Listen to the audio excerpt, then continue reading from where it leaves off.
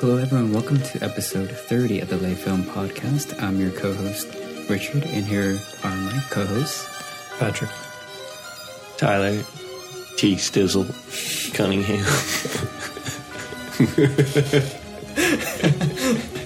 It just gets better every time. And I'm just gonna say K. Okay. K. That's me. Kmart. Yeah, Kmart Kev. Yeah, it's Kevin. In case And we got Mac in the background. Yeah, we got Mac, featured guest of the week, as always. Oh, look at that face. Oh, he's so cute. Dude, I can't believe you, barreled past me earlier. That was so funny. I loved that. He's like a running back going through the hole, an NFL running back. Yeah, He runs like a 4.4. Tyler, you have the next movie star dog. Yeah. Yeah. He's a horse. He's not even a dog. Remember when that was a thing? Having, full-on, pet movies? Airbud. Yeah, Airbud. It's a classic. How many of... Oh, dude, the behind the scenes was dark on those movies. Oh, yeah, the puppies one? Yeah. Wait, what happened? They went through a couple litters on one of the puppy ones. Yeah. Multiple puppies dead. Are you serious? Yeah. They said, they went through It's them pretty awful. fast. Yeah. What? Yeah, And it's like a different puppy in a different dog in a different scene that Yeah. just died? Mm-hmm. How'd they die so fast? I think exhaustion or something. What? Yeah. Yeah. Look it up if you're interested. Did they Man, get that's fucking why, sued? dude. That's why dogs need to have stunt doubles. You know that reminds me of movies where they. See, we were talking about revenge last episode. Oh yeah, we were. Airbud revenge movie. Check some more fucking revenge out. They need to do a production biopic company. on Airbud. The dog that could. Yeah. The dogs that could. Speaking of biopics, one of my favorite ones was the one on Che, or I think it was just called Che Guevara. Mm. Yeah, that one was a pretty. I think who directed it? Was it Soderbergh? I don't know. Maybe I don't know. But that was a really cool one. Also, Marine. I think that's how you pronounce his name. It was this Most Wanted in France. He was a bank heist, or he got into that and just a whole bunch of crazy stuff. And he was the Vincent Cassel played Marine in both parts. Highly stylized. Love it. Love when biopics do that. Not all the time though. Don't for all of you out there making biopics, don't go crazy with it. All right. Every Steve Jobs movie. No, actually, I didn't even watch this, so I can't comment on this. I know, when it comes to a lot of biopic movies that have come out recently, I find myself not interested in them whatsoever. You didn't want to watch shit. I watched The Social Network when that came out. That was cool. See, is that a biopic movie? I think it's a biopic on Facebook itself. Yeah. I think yeah, it's a biopic. And Zuckerberg, though. Yeah. It's been a while since I watched it. It falls in the trapping where he kind of funds it directly, I think. Or is that the Queen movie I'm thinking of? It's when they're too attached to it, it stops being a biopic and starts being about a brand they're selling. I think Social Network, I got that vibe. Like you said, it's more about Facebook than it is Zuckerberg, which it is. But it still feels like a positive thing about Facebook. Without any of the negative. What about Jackie? That was a very good biopic. Not enough conspiracy for me, but I did like Jackie a lot. I forgot about Jackie completely. I haven't seen that one. Yeah, Pat put me onto it. And now they put me, I'm sure it knocks it out of the park, right? Yeah, it's nice and it's not too stylized. It's not refreshing because everything just feels so stale. We were talking about the Oscars last episode. It felt like pure Oscar grabs when it comes to most biopics in the United States, at least as of in the mainstream, I'd say. No, yeah, Jackie's more about her trauma of the JFK assassination mixed with the celebrity she gained in being the first lady and how she was an icon. Yeah, there's no it's not like a Social Network or a more conventional biopic where it's it's them overcoming something. with Jackie, it's very much just like a little window into her grievance. Yeah, I didn't have a pick ready, but there's my pick. Thank you, Kevin. I'll just steal that. I'm trying to think of a good one. Social Network was not my pick. Is something like Chernobyl considered a biopic? I feel It's like a that, biopic. that's on a like- historic. Yeah, I feel Yeah. it like recounts a major historical event. But Even though we were talking shit about that last episode. about Chernobyl, No, making like a historical Oh, yeah. Oscar Yeah. to get like Oscar fucking attention. See, but I feel like that's Chernobyl is fucking Chernobyl was amazing. amazing. Yeah, like so good. I totally agree. I want to rewatch But that. I heard something about the series is that they made it English language because they were trying to like cater to Western audiences. Like they kind of, I don't know if they wanted to do like actually have them speak. Isn't it like Russian? Mm-hmm. Yeah. Oh, yeah. And that's like Right. a turn off. Yeah, I don't know. But I didn't even notice it. Yeah. I was just like, oh, to me, it's just like a story that's being told. Yeah, by someone else. I don't know. or like or like Band a of different Brothers. tone. I started watching Band of Brothers with Abby. Oh yeah. That's actually I watched really like good. the first few episodes and I couldn't get into it or didn't get back into it. I just started watching it with her like midway. I think she was on like episode 4. Oh wow. I remember my grandpa gave me his copy of Band of Brothers to watch when I was in like the 4th grade, and I'm like, what do I do with this? Like, I didn't even watch it because it just seems so grim. Does that count as, or is it just historical? I think that's a historical Yeah. retelling. Mm-hmm. Oh man, like, oh wait, no, never mind. I really like Bronson. I enjoyed the Tom NWA Hardy. movie. NWA. Oh That's yeah. a recent movie I can think of. Which one? I think it's just called NWA, right? Oh, what about 8 Mile? Oh yeah. That's classic. I haven't rewatched that since that came out. Did you guys see Dolomite? I think it's the name. Was it Dolomite No, but I wanted to watch that. with Eddie Murphy, or am I thinking of another one? Yeah, isn't that it? It's with Eddie Murphy. Yeah, I'm trying to remember if I It's a get the name Netflix right. movie, right? I think it was. Yeah, it's about the guy who made his own films. Oh man, it's pretty good. Is it like based on a true story? It's based on a true story, real movies. They just compiled all his movies into one movie. They're making in the film, but yeah, it's pretty good. Film about a guy, an outsider who wants to make something, and he goes through a lot of hoops to make it. And yeah, it's about loving him more than his movies because they're not good. What's like the best gangster biopic? City of God. That is Yeah, that is a out good of pick. left field, and that is a homer. Yeah. It just came to me. Yeah, I forgot that was a biopic because it's so crazy. I just threw it out there. I didn't know if it was a biopic or not. Goodfellas be considered a biopic? I feel like wait, Yeah. is First it? Well, it's like Scarface, multiple right? people involved in that, but Henry Hill was a real person. I feel like it. Yeah, it could be like Goodfellas is also up there like the for Wolf me. of Wall Street. Like Yeah, like that's for sure. Like in that vein, like where it's Yeah. like definitely yeah. Oh, I like a liked Lincoln. Molly's Game. That one's good, really good, with Jessica Chastain. She played she like would host poker games, and like she would understand how people would like be able to count cards and stuff. Yeah, and allegedly she knew a celebrity that was a part of these poker games, and they were illegal too, and people were betting millions. Probably fucking Michael Jordan. Michael Jordan. I didn't think about that actually. The conspiracy begins. All right, But yeah, it's an Aaron Sorkin written movie though, so it's like really. I mean, it's a fun movie. I liked it. I like Molly's. I liked it for Jessica Chastain. Like she is a star. And I forgot in the Oscars from last week, we didn't talk about there is a biopic in the Oscar. It was in the Best Picture, I think. It was the weird one about the making of Citizen Kane while trying to be a recreation of the 60s. oh, It was like Heb or Meb or something. I forget the name. Mank. Mank. Wait, was it Mank? It was Mank. Yeah, it was Mank. Yeah. Yeah. have you seen that? I haven't watched it yet. I've seen Citizen Kane. It won Best Cinematography.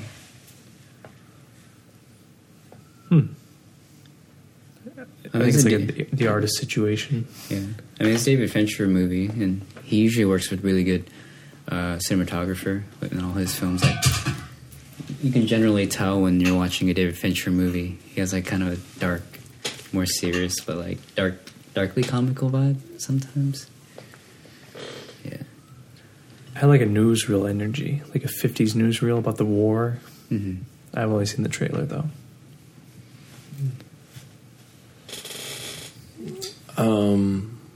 Alexander the Great with Orlando Bloom. Troy. Braveheart. I take mine back. Troy, honestly, Troy. yeah. Troy. Like that fight between Achilles and Hector. God, when he okay. I'm thinking of the first fight when he just fights the big ass dude and he does like that fucking jump Spin. to the side and just stabs him right in the fucking trap. Oh, have you guys seen Glory No. with Denzel Washington and What about Gladiator? That's Gladiator was was that a on biopic? me. No, don't that's think like so. a fictionalized. But we're on that tangent anyway. Dude, Gladiator Are you was not amazing. entertained? I want to get that tatted on me. oh yeah, Matthew Broderick was in a movie called Glory. He was like Civil War. He plays like Oh yes, about the black troops with him. Yes, yeah, That that one's one really counts. good. that was a real guy. I'm 1,000,000% sure. I think his journal is like based on his speeches in the film. Yeah. Could be wrong. You know, it's a movie that I just saw recently, like just in passing. Like I just saw it on the screen. It was The Pianist. I've never watched that still. I'm pretty sure that that's in the same vein. Like it just recounts the events of the composer. Yeah. Yeah. Isn't I haven't seen this either, which I want to watch. There's so many movies I got them up, but Capote? Isn't Capote yeah, a mhm. biopic? Oh yeah, and there's also In Cold Blood. Oh wait, no. Oh yeah, that's the yeah. Wait, is that the movie? What is it called? Oh no, it's just called Capote. Yeah, Oh, yeah, Capote. Yeah, Capote yeah, was great. Imagine My if they did bad. have that subtitle, Capote in Cold Blood. Yeah, it's just like the a, action version. He like gets revenge, but Capote is like an author under disguised as an assassin. like he like kills the person who like tried to. You know what? I'm gonna put it on the list. Abraham Lincoln, Vampire Hunter. Hey, what about Downfall? Downfall was great. I haven't seen that one. I haven't seen that either. It's that one that's always memed. Yeah, where he's talking in the bunker. Yeah. Yeah, Bruno Ganz is absolutely amazing in that movie. And yeah, it's a really, really underappreciated gem, I feel like. Does Forrest Gump count? I mean, there was some real events in there. Or Castaway. Oh yeah, that did happen. Yeah. It's very loosely based on it, but Is that it? did happen. Yeah, Castaway? some dude did. Yeah, was in a FedEx crash and he was found. I don't think it was like Castaway feels like years. It feels like 4 or 5 years past. I don't think it was that much. I could be wrong. That movie hit me hard when I watched it when I was like a teenager. Wilson! Like when he's turning the lights off and on in his hotel room. Oh, he's all floored afterwards. by everything. Yeah. Yeah. I was Water on man. ice. What a good movie. What about Life of Pi? I haven't seen that one. Is that good? It's all right. I like I saw that. that's one of those films you can read into it really heavy. Yeah. It was like, I watched it in theaters. It was really, like, spectacular. Like, the tiger on the boat was pretty fucking cool. Just the CGI was really good. And like the reflection on the water. Mhm. Like seeing all that. Wow. Pretty interesting. Is it Ong Lee did it, right? Mm-hmm. He has such an interesting career doing that and Brokeback Mountain. Yeah, and dude, then Brokeback. Oh. and doing the Hulk, but then no one liked it, so we're just gonna forget about that. Even though he's like a prolific director, as an international like director.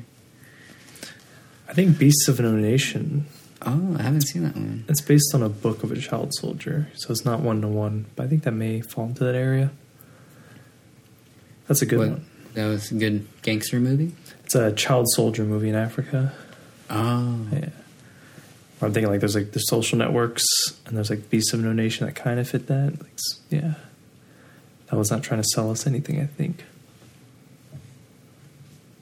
It's a weird genre. dang! That kind of makes me think about the movie, Patrick, that you picked this week, Mishima: A Life in 4 Chapters, because I think Paul Schrader quoted saying that he's never going to make a movie again after this because it was a hard sell. And yeah, they only made like $500,000 making this film. I just read that somewhere and I was like, dang, he never gave up, even though like he knew he was going to make a movie that wasn't like going to be watched by many.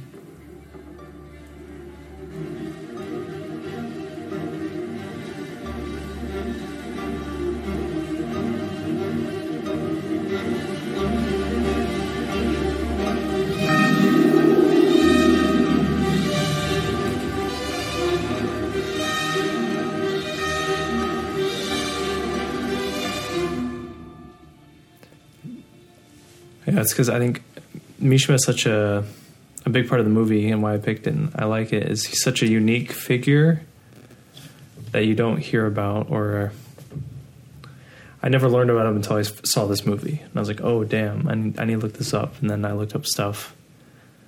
And yeah, I was like, he's just such a, not polarizing figure, but he feels like the greatest artist maybe ever, or at least in our time, in this century. I mean, yeah. I think he's kind of a hard figure to like just label as one thing. He was like, yeah, a multitude of so many big things. Like, it's almost very extreme, but he's like a real person. Yeah. I mean, you have like your own security task force. Like, what person has that? You know, you have like the charisma and the charm to like get these people to like serve under you. You know, because you're like proving your worth to them already, and people just respect you because of your accomplishments. Because he's a brilliant writer or brilliant actor or director. Like, this man had like power over people, which is one way to lead to like a cult, which is pretty much what he was trying to do. I think this falls into the Paul Schrader dynamic of characters. Like, I don't think he's trying to do a cult or seize power legitimately. It's just he was like a gifted guy who could never express himself in art, and that was like his highest calling. He felt was like, I gotta. A big part of the film is the uniting of the pen and sword, like an ancient samurai lingo or saying, and you could tell that's his obsession, that's his motivation factor throughout his life. It feels like, except for at the early starts when he's just discovering who he is. He's so endearing, I feel. Even with these positions of power, it feels like it's all not for him to take power, it's for him to try to express something at least once. He's just crying to be heard or something, and that's like such a universal feeling. Like, I think any demographic or person or culture can feel that. And I think this film is like so uniquely about Japan in that era, and this one artist from Japan. But it's such a Schrader takes it and he makes it so transcendental, uniform, and all that. I just really enjoyed this movie. Yeah, his entire life was an act. And it's absolutely insane to see the degree to which it was performed. And like, especially like in each of the chapters, you can see each unique conflict that Mishima was dealing with in that part of his life. I mean, like with Temple of the Golden Pavilion, you have like this relationship between this person's perfect encapsulation of what art is and what it can do to you, and just feeling like so like beneath it. It's unobtainable. Yeah, and like just like having that break you as a person, like at that realization that there's nothing you can do about it.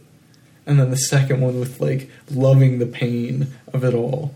And then just like, no, I think that you're dead on about just that unique, like using the pen as a sword, and like the way of the samurai, being like so precise and so disciplined that it's almost mechanical at a certain point. Like it's so pristine and perfect. And yeah, to just see the way that he went out, it's just so constructed and so meticulously crafted. Not a detail was overlooked. And you could tell that this was, like, the guy's stage was his life. Like, yeah, that's what I was going to say earlier, was, like, it seemed like, yeah, he just said that he had, like, literally reached the pinnacle, and the end of the, or I don't know, I mean, we all know what happened, I guess, because it happened in real life. But yeah, it's just like he had it so constructed and just down to the fucking T. And even like his life ending was like exactly what he planned and the way he wanted it to do. And it was like art in itself, or, like it was performed almost. Mm. Which is just fucking crazy. I think that Paul Schrader did a really great job of taking it upon himself to decide how much of himself or his relation to showcasing Mishima's life on screen, and like paying respect to the estate, like his family and stuff. And also because Mishima is a polarizing figure in Japan. Mm. And like I feel like he's one of those figures that like that is not talked about a lot, and for whatever reason or another. But I think that approaching it from an outsider perspective, and seeing how this person had such a profound effect on an entire culture, that he became like he was like an insane icon throughout his life. Is it controversial of me to say like I kind of view him as like almost like a terrorist, because he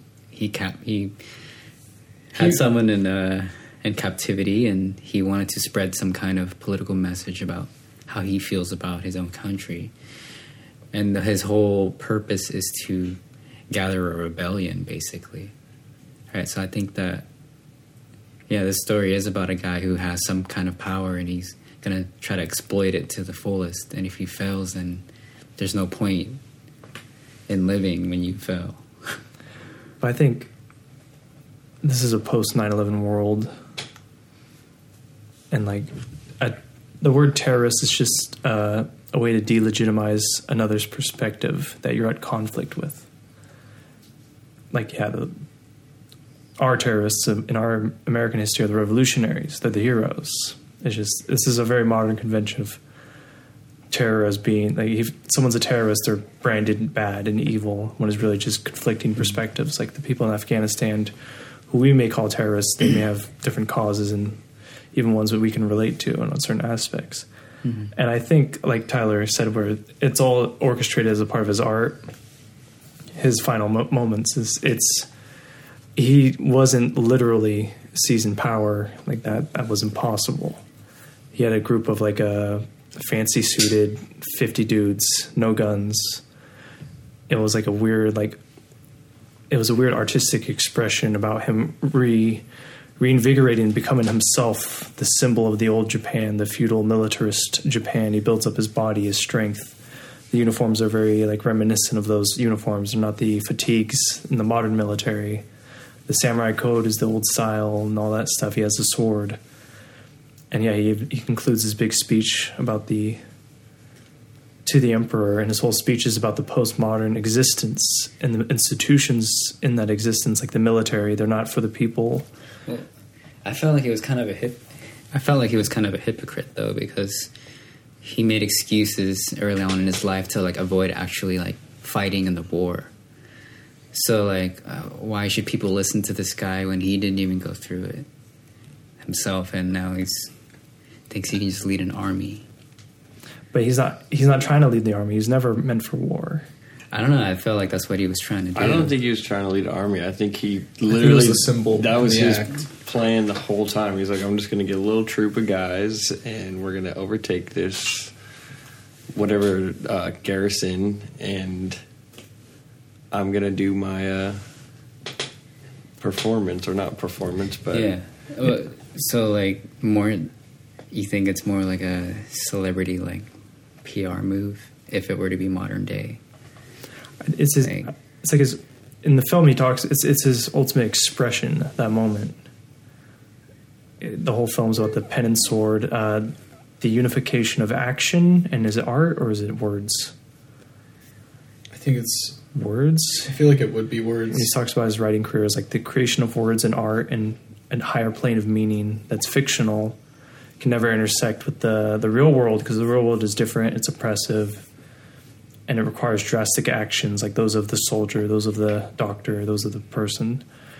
And this was his own way, using his gifts and talents to like unify those one things, so much so that he kills himself in like the final bow on like, this was my expression. My action of suicide is uniting with my action of the quasi-militarist attack on the postmodern existence in Japan, and how it's going to be the erosion of the soul. That's my read of what his whole thing was about. It wasn't about.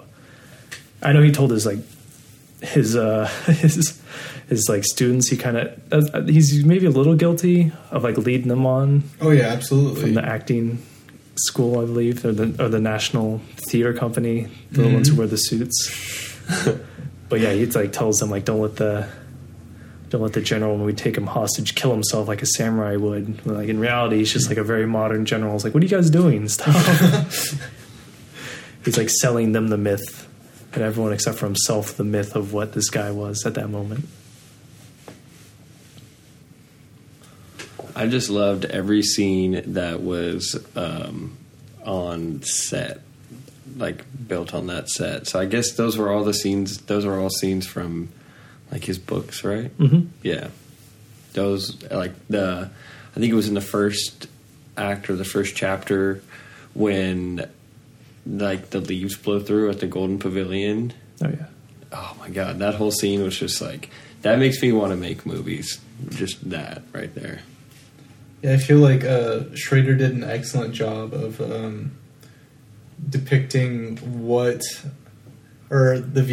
perspective of Mishima, like how he viewed the world, and to create like that same sort of experience of splendor and discovery in terms of like the stylization of like the sets and like what sort of emotions they evoke, like the certain colors and like the everything, like the gestalt of like the entire image along with the sound.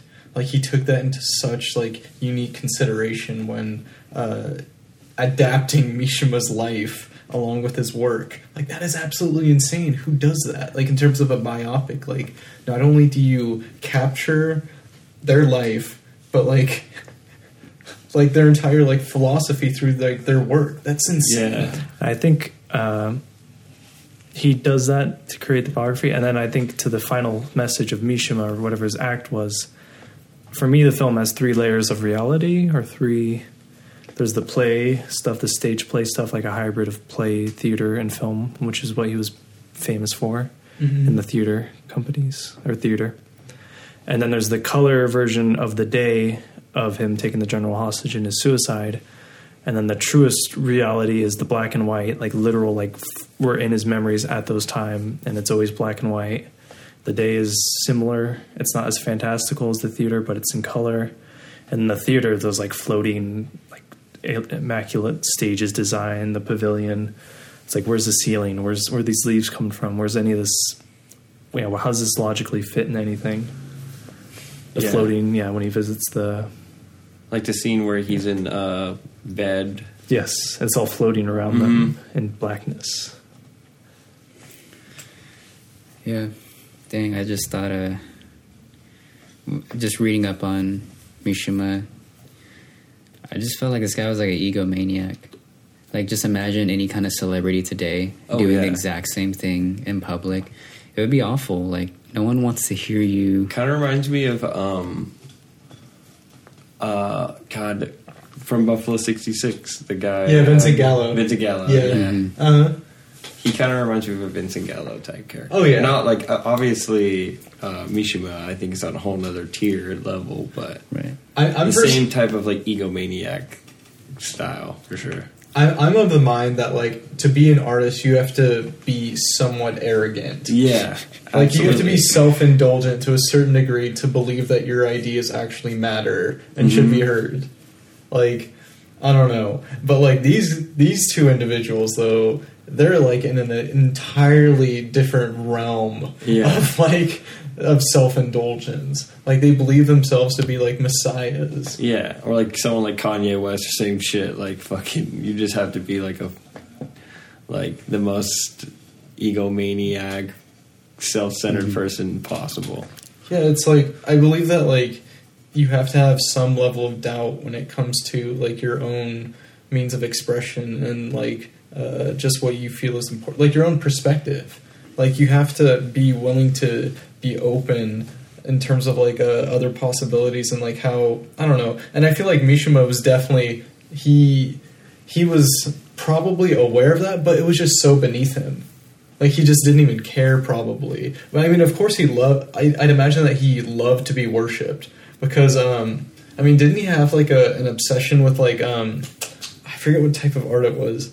But, yeah, like, I remember, like, him doing, like, that entire, like, photographic, like, I looked up, like, the stuff, like, after seeing the movie, and, of, like, his, photography that he did, like, for a while, like, where didn't he, like, pose as, like, He's recreating the art from the art book and, like, other inspirations with himself in the role, like the young knight with the arrows in him against the tree.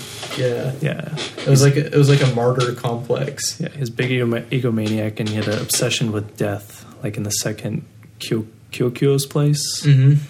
And I think he was such a subversive character. He was like a closeted gay man, and he was writing these sadomasochist like thrillers that like they weren't like high art, but people bought them in mass.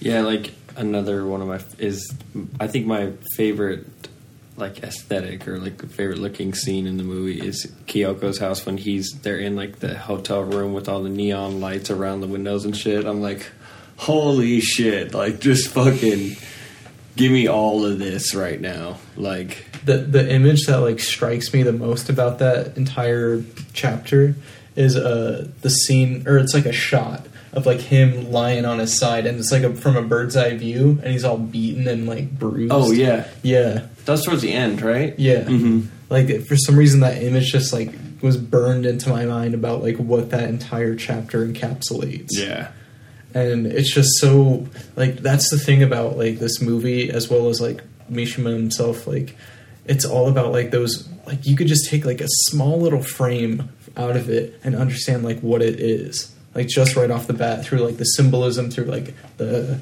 lighting and like everything. And I don't know, like it's something that I appreciate so much about this movie is like the attention to detail in everything. Like even the final moments of it, like just the set designs and everything. I love this movie. All right, so should we just give our ratings and dive right into spoilers? I'm gonna give it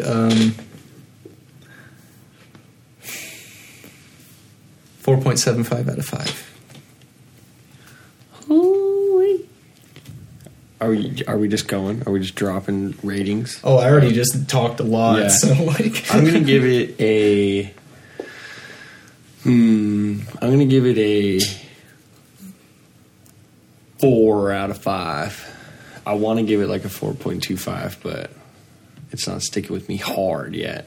It's a soft 4, leaning toward 4.25.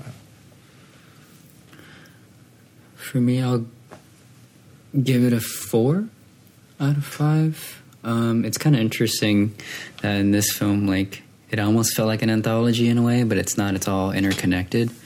And just like how we recently did Wild Tales, like, I love the idea of, like, this interconnected stories.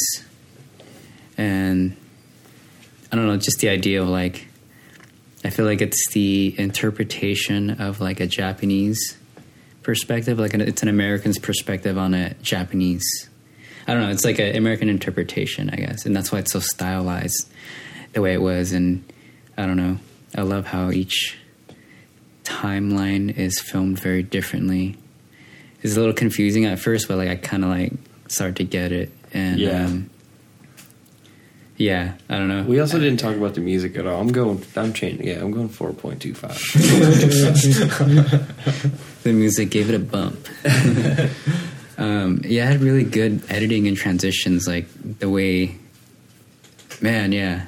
There's like that scene when that loan shark came in. Yeah, and right after that scene ended, like the transitioning to these other two people talking in a room is like crazy, like the way it's formed. I think the filmmaking is incredibly like amazing. Yeah. This is a personal 5 out of 5. I really like it, and I'm thankful for the film for making me aware of this guy I didn't learn about in my education.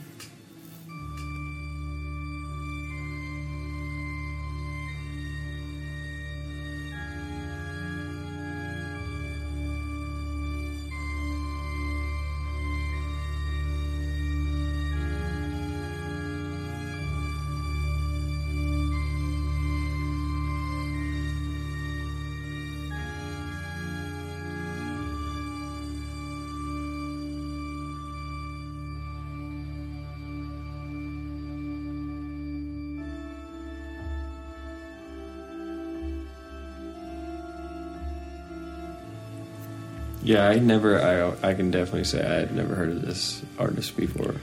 So do you guys feel like this should be taught in texts and in history, and like how we can examine someone of like, I don't know, what's the word? Like he had like objectives that like go beyond law, you know, like what he did. But like it's a Japanese society, so like I feel like the idea of seppuku is, you know, seen much differently than like if we seen it as a Western society. Someone doing seppuku in public is obviously not acceptable, right? It's not as tolerable, I guess, as opposed to like in Japan. So what do you guys think of that idea? Like if it was integrated into our society, people started doing that, like, because Japan has a history of death and like suicide, and you know they had the forest and whatnot, and like I don't know, isn't that kind of tragic that people are doing this to themselves? The man was only 45 years old. Like, well, I believe that it's tied to like how they perceive honor in their society. Like, I mean, I personally don't know. I don't have any experience with it other than like the media that I've, you know, taken in. But I mean, just from what I have taken in, and I don't know, I believe that that's like one of the main values that they have, but I don't know. I think Mishima should be mandatory when you're learning about Japanese history, post-war, right before the 80s economic boom. It'd be absurd not to have that. Or even just maybe even a foreign art class. But like in typical elementary school, American school, probably not. I agree like with that entirely too, because like I think that if there's information on it and like it's happened, why wouldn't you like have it like readily available for people to learn about? It's kind of like how like with history classes and everything like that, like they're revising it in a certain way where they cover up like, you know, certain figures or certain events that I don't know that the controlling entities would rather not include in the overall material. So I think that, you know, Mishima should be studied as well, because like he had like such a unique perspective on art, and he was also a profound writer too. Like, why would you want to exclude one of your greatest like artistic contributors?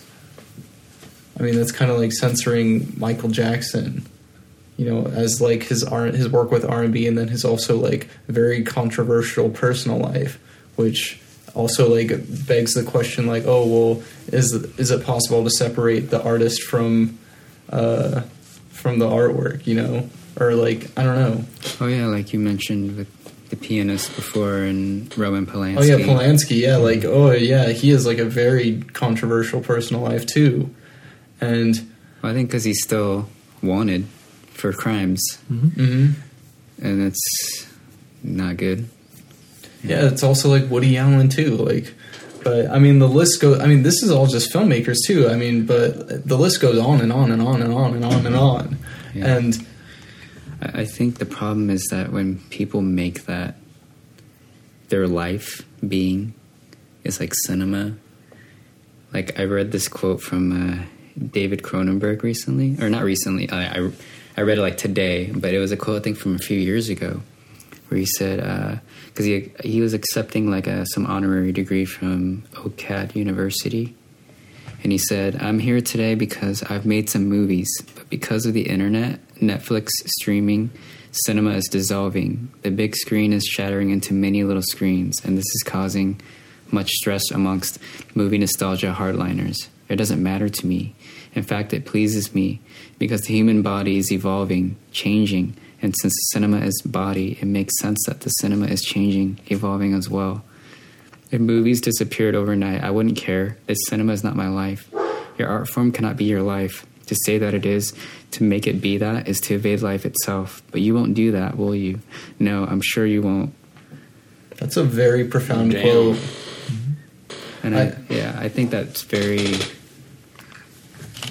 I think that interconnects with Mishima so much. Because that's exactly what Mishima did, is just... Yeah, go against that. Say, no, it is my life. Yeah, that's why he's a bit of why he's an endearing figure for me, where he does, and maybe why they don't touch on him as much in like art education, or maybe maybe they do. I just wasn't exposed to him, but yeah, he feels like a big outsider resisting, like insisting upon the machinations of society, be it like money or whatever expression, whoever controls what. He feels very like, I'm saying this right now. And then that's it. Even when most of society doesn't even agree with him either. People don't accept him. That's noble. Acceptance doesn't equal being right, or it's not inherently positive, I believe. Yeah, I think that it does certainly take a lot of strength to, I guess, go against the flow in certain situations. Because, I mean, the pressure alone of wanting to conform, because it's like, it's so ingrained in our own culture of like conforming to certain rules and things that we have in place. Like, yeah, I can definitely see that point of view as well. I feel like the movie's really like meta as well, and self-aware. Yeah, I thought the actor Ken Agata, who plays Mishima, was really great. I think he really shined in like the final chapter of the movie, because I feel like a lot of the strong points in the movie is when he's in it, and then when they're in the short stories of his collections, I felt like the movie kind of halted a little bit until they're doing like the flashbacks and then getting back to the present day. And yeah, the Golden Pavilion one, I felt like it was so like overacted by the lead actor, with like he was playing the guy with the stutter, but I felt like everyone else was really acting, and then I just felt like his was for some reason over the top. Like I get it, a person that's like stuttering, but like you don't have to also make it like visually his whole like personality too, where he just doesn't assert himself. And I don't know, I felt like I was kind of overwhelmed by that. I'm like, compared that to like, you know, other parts of the movie, it wasn't, I don't know, that performance stood out the most to me for some reason. What about post-coitus, the word? Post-coitus? Mm-hmm. When he's with the woman and suddenly stutter's gone. He's like a hardline, like firm talking dude who's going to burn down the pavilion. Yeah. I like the quote that the guy had, his friend had, though, about, like, beauty. He was like, it's like when you go to the dentist and you have a cavity and then they pull your tooth and it hurts hella bad and you look at it and you're like, and that was it? That's all it was?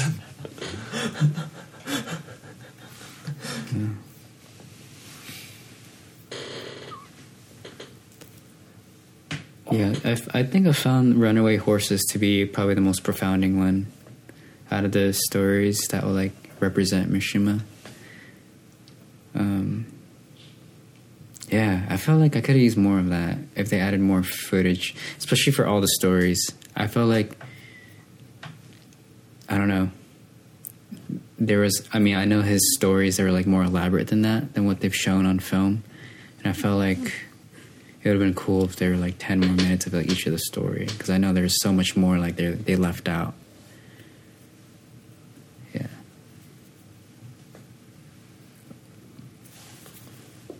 Yeah, I think I definitely enjoyed Kyoko's house the most, though, out of those three. Just all that pink neon lighting, too. Did this come out... This came out after Taxi Driver, right? Yeah. Okay. Mm-hmm. Yeah. So you can see some of the Taxi Driver in it without, like... Give me all the neon lighting you can give me, and I'll dig it. Like, it's the easiest cop-out for me. We're going to watch some Nicholas Winding Refn films for, like, the next few weeks. Just kidding. Have you seen The Neon Demon? Mm-mm. It has Keanu Reeves has, like, a supporting role in it, and he plays, like, a creep. But it has really good cinematography, like neon lighting. Yeah. Shh, give me all the Keanu's too.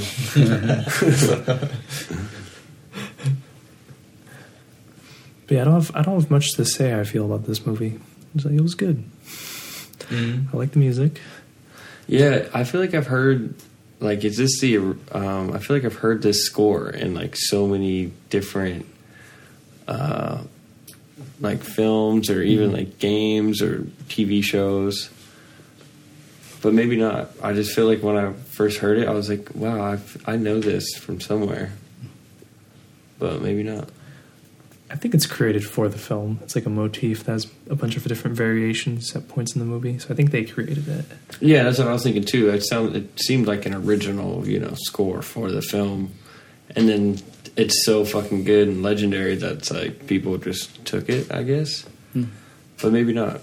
I mean, it's not beyond artists to, like, low-key plagiarize other artists too. I think it's kind of reminded me of is I think there's a scene or like part in Such a Beautiful Day where the music is kind of similar to that, with like the really high strung violins in the background, and like it just like it has like it feels like you're being born. Oh shit!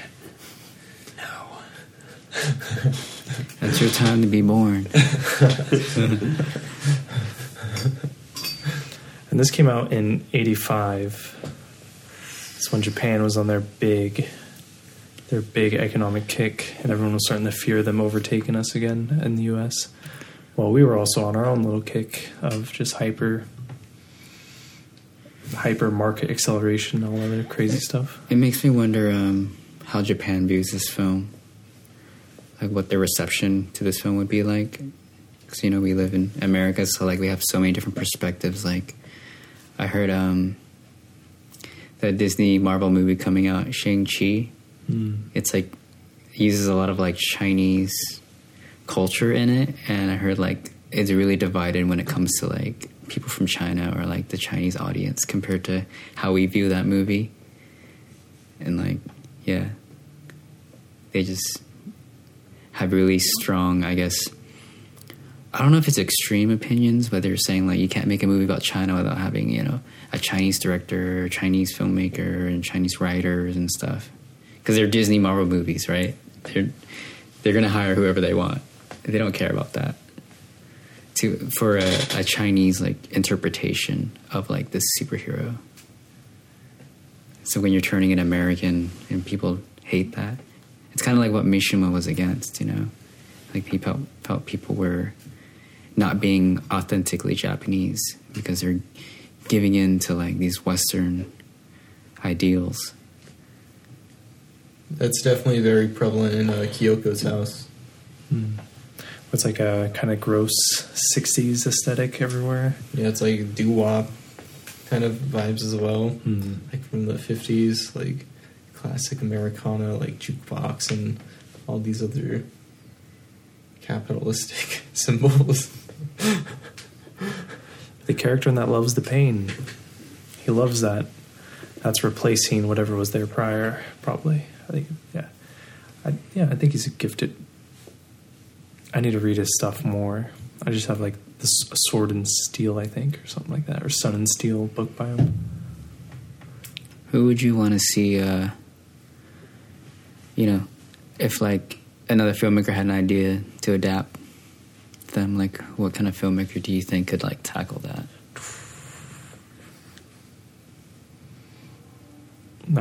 I'd want to be Schrader again. He's still making great stuff. He did First Reformed recently.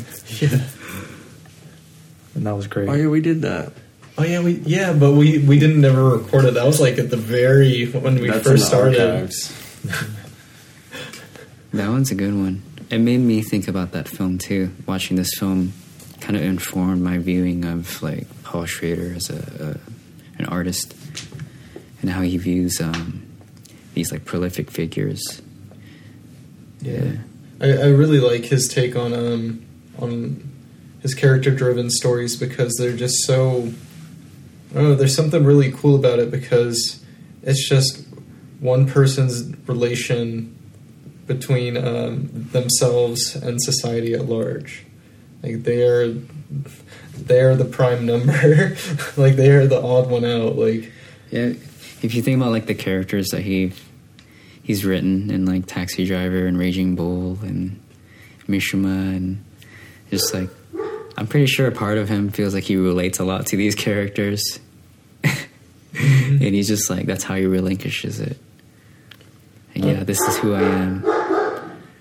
I really like it a lot because it just promotes like unique perspectives on like certain matters, and like it allows like people to come to their own conclusion at the end. Like, I don't think that it's like glorifying it in a way that would be kind of like really disgusting and kind of misleading. I think he does it in just enough, like he distances himself just enough from it to like tell it in his own, or to tell it in a certain way without involving his own ideology or pushing his own agenda onto it.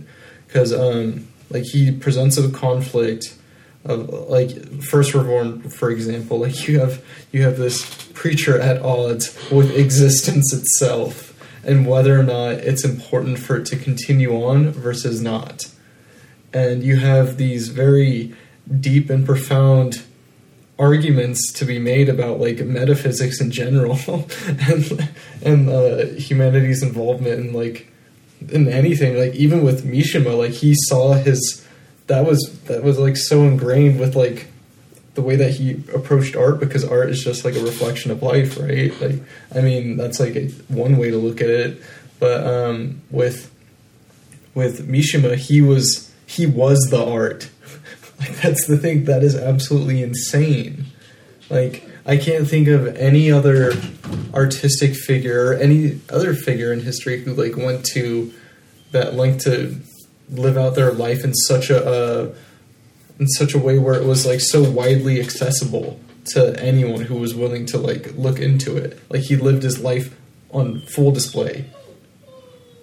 And you can see that in his writings, you can see that in his unique ads that he made, and like also like ceremonies that he attended and like spoke at, and all these just crazy instances where he was just so uncaring of what society viewed him as, because he knew that they loved him no matter what he did. They were like, there would always be fandom over him.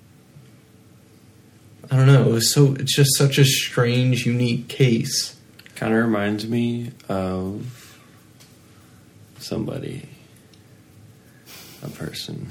Oh, that you know, that we all know? No, yeah, we all know. That They're completely different, but kind of the same. Not really the same, but their effect on people. I'm starting to. I'm blanking here. I was gonna say Trump. Yeah. I thought you were talking about amongst our friends. No, but you're absolutely right. Like Trump is also like a very charismatic figure in that regard as well. Mm-hmm. And like even the discourse that he was, because he had the media by in the palm of his hand. Like the guy was getting like free publicity, but just dropping a hat and like like all of this other things. Like it's like those types of figures where it's like there's so much power of influence that they have that it makes me wonder, like if in the wrong hands, what they're capable of doing. Which like is, I don't know. It's a really strange. I think that there's a lot of worth that can be drawn out of these people by just studying them and like seeing like what sort of mindset they have in terms of like mapping out the human psyche, especially if it like helps like to show like how you can look into like certain disorders that people have, like especially like narcissistic personalities, and like just studying that just for the sake of like science and everything. And but also with his effect that he had on society's perspective at the time in terms of how they viewed art and how it got them to question things. And I think that alone is very valuable, is creating room for discourse with such an accessible or such profound influence, like if used for good.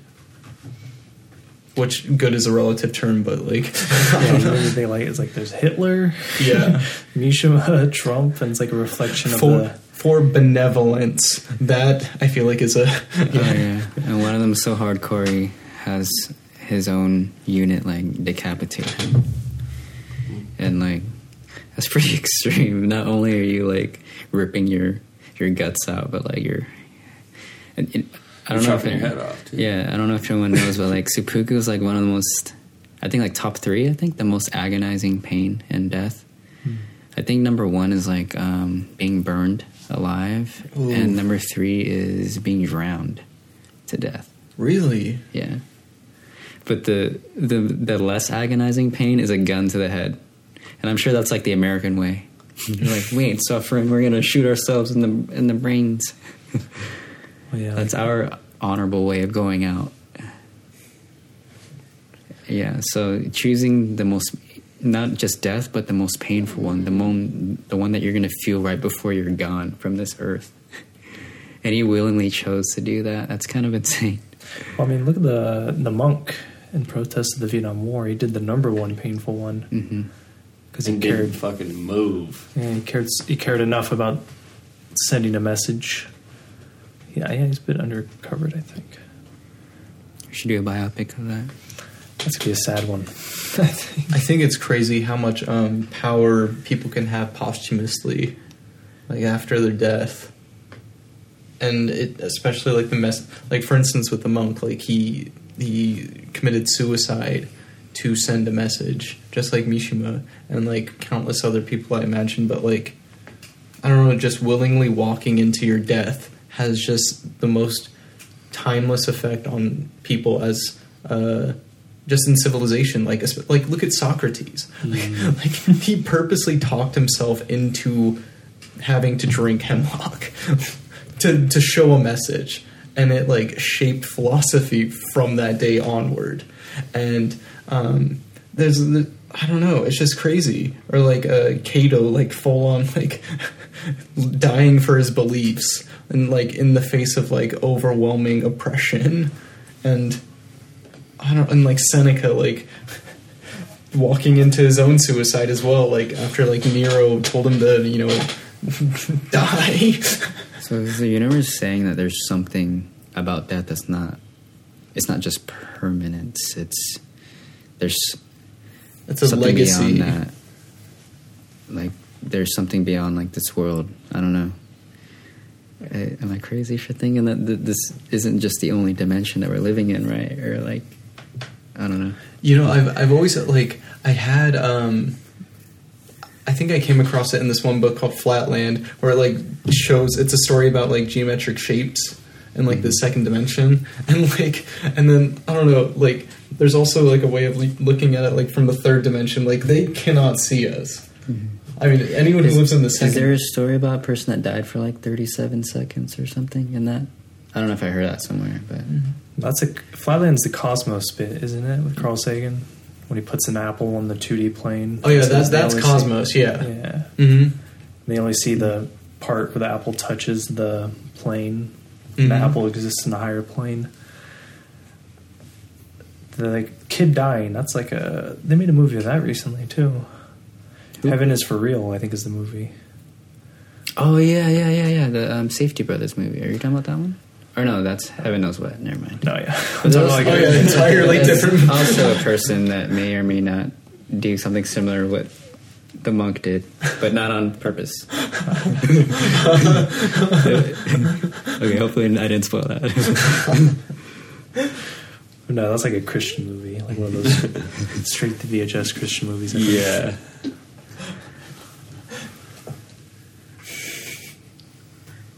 Yeah, but yeah. Do we have any lasting impressions of Mishima? I say watch it. Oh yeah, you can Yeah. watch it on Criterion. Mm-hmm. So if you have Criterion, or yeah, definitely check it out on there. I think it's also on Apple movies. And then, yeah, we didn't talk a lot about the movie, but we talked about other stuff. I think that's the power of the movie. I highly recommend it. I would say if you want to get inspiration for like just amazing set design, watch this movie. Mm-hmm. Oh yeah, I believe they won an award for it. I think at the Academy. I don't recall. They should have. Yeah. I think for anyone who likes filmmaking and wants to get into it, I highly recommend Yes. watching this movie because, like, as just a fan of making movies, I loved everything about, like, Tyler, you mentioned the set design, and Richie mentioned the meta nature of it all. About, like, it's a movie, it's like an ode to filmmaking as well, which is an absolute, like, another layer to the mix. And I don't know, just an And the ode to music. artistry. Yeah. But yeah, as I was watching this movie, I was just so in awe of the cinematography and just the unique, like, balance of everything and the set design. Like, there's that one scene where they're in prison, I think. Yeah. And just the set design of that was just so ominous and just so oppressive and so uniform, and I don't know, it was just very it was like with a the smoke floating in the background. yeah, it was just like a very crushing, oppressive representation of the prison system, and seeing like, oh well, what happens like when you like go up against you know, the status quo in terms of like ideologies and stuff. It's like, oh, you're locked away because they have like power and stuff. But I don't know, like, I thought that the way that they were able to, you know, construct messages like with such intensity like that, or like through their use of symbolism, like especially like at the end when he's at the funeral service, like that is one of my favorite shots in the entire movie too, or the scenes where it's like the flowers like going in, or no, that wasn't the funeral scene, was it? Oh god, I'm like losing it. But it's the one where it has like the arch sticking out of the ground, Oh, it's the... and the clouds are like very rich. I with think they're it. at a shrine, and all the students in that play are meeting to discuss the Oh plan. yeah. Yeah, that's like one of my favorite. That's one of my favorite sets out of it all. But yeah, I just loved just the level of detail in it. Like I know that I personally love constructing sets. If I had the option to do that more often, I definitely would, because in terms of like just movies that I could potentially make, I don't know. I like it because it gives you like so much control in terms of world building and evoking a certain sense of feel and mood just from like what's on screen. And it just, I think it's an underutilized element in terms of most like filmmaking right now. Or I don't know. No, I don't want to lay a blanket statement like that down. I think that when it is excelled and enhanced, production design, makes the movie. Like, it is absolutely insane. Yeah, he kind of like strikes me almost like Alfred Hitchcock, like if he was influenced, or also like they're those figures that like are known for, you know, like how well done like their production, the design was, you know, especially like Rear Window, the way that was filmed, and even Vertigo and Delaney Vanishes, like that train scenario, or like who done it, you know, but like using the environment and like the backgrounds to show that, like creating a character, like the design of it is like a character in itself because it implies a certain style.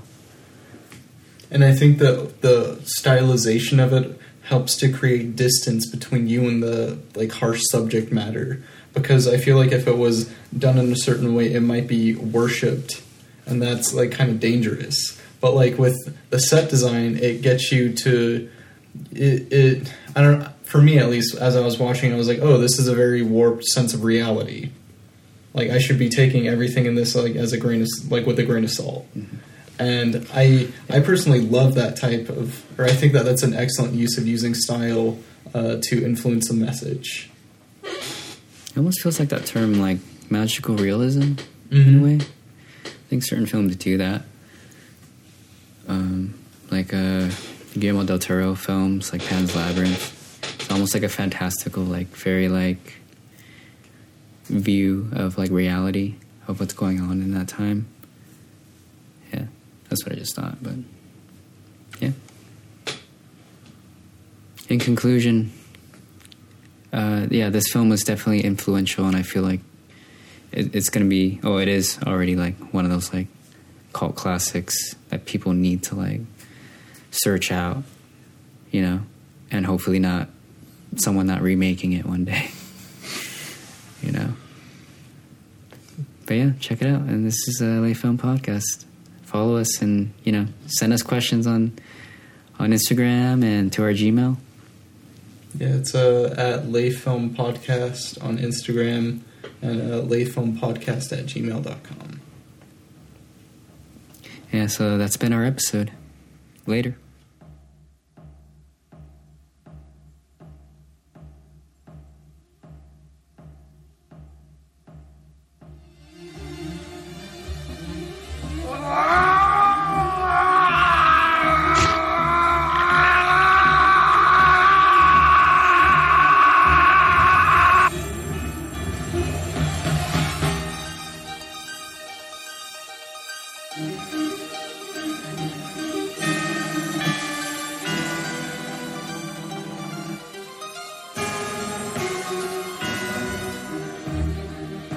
まさに刀を腹へ突き立てた瞬間、日輪はまぶたの裏に確約と昇った。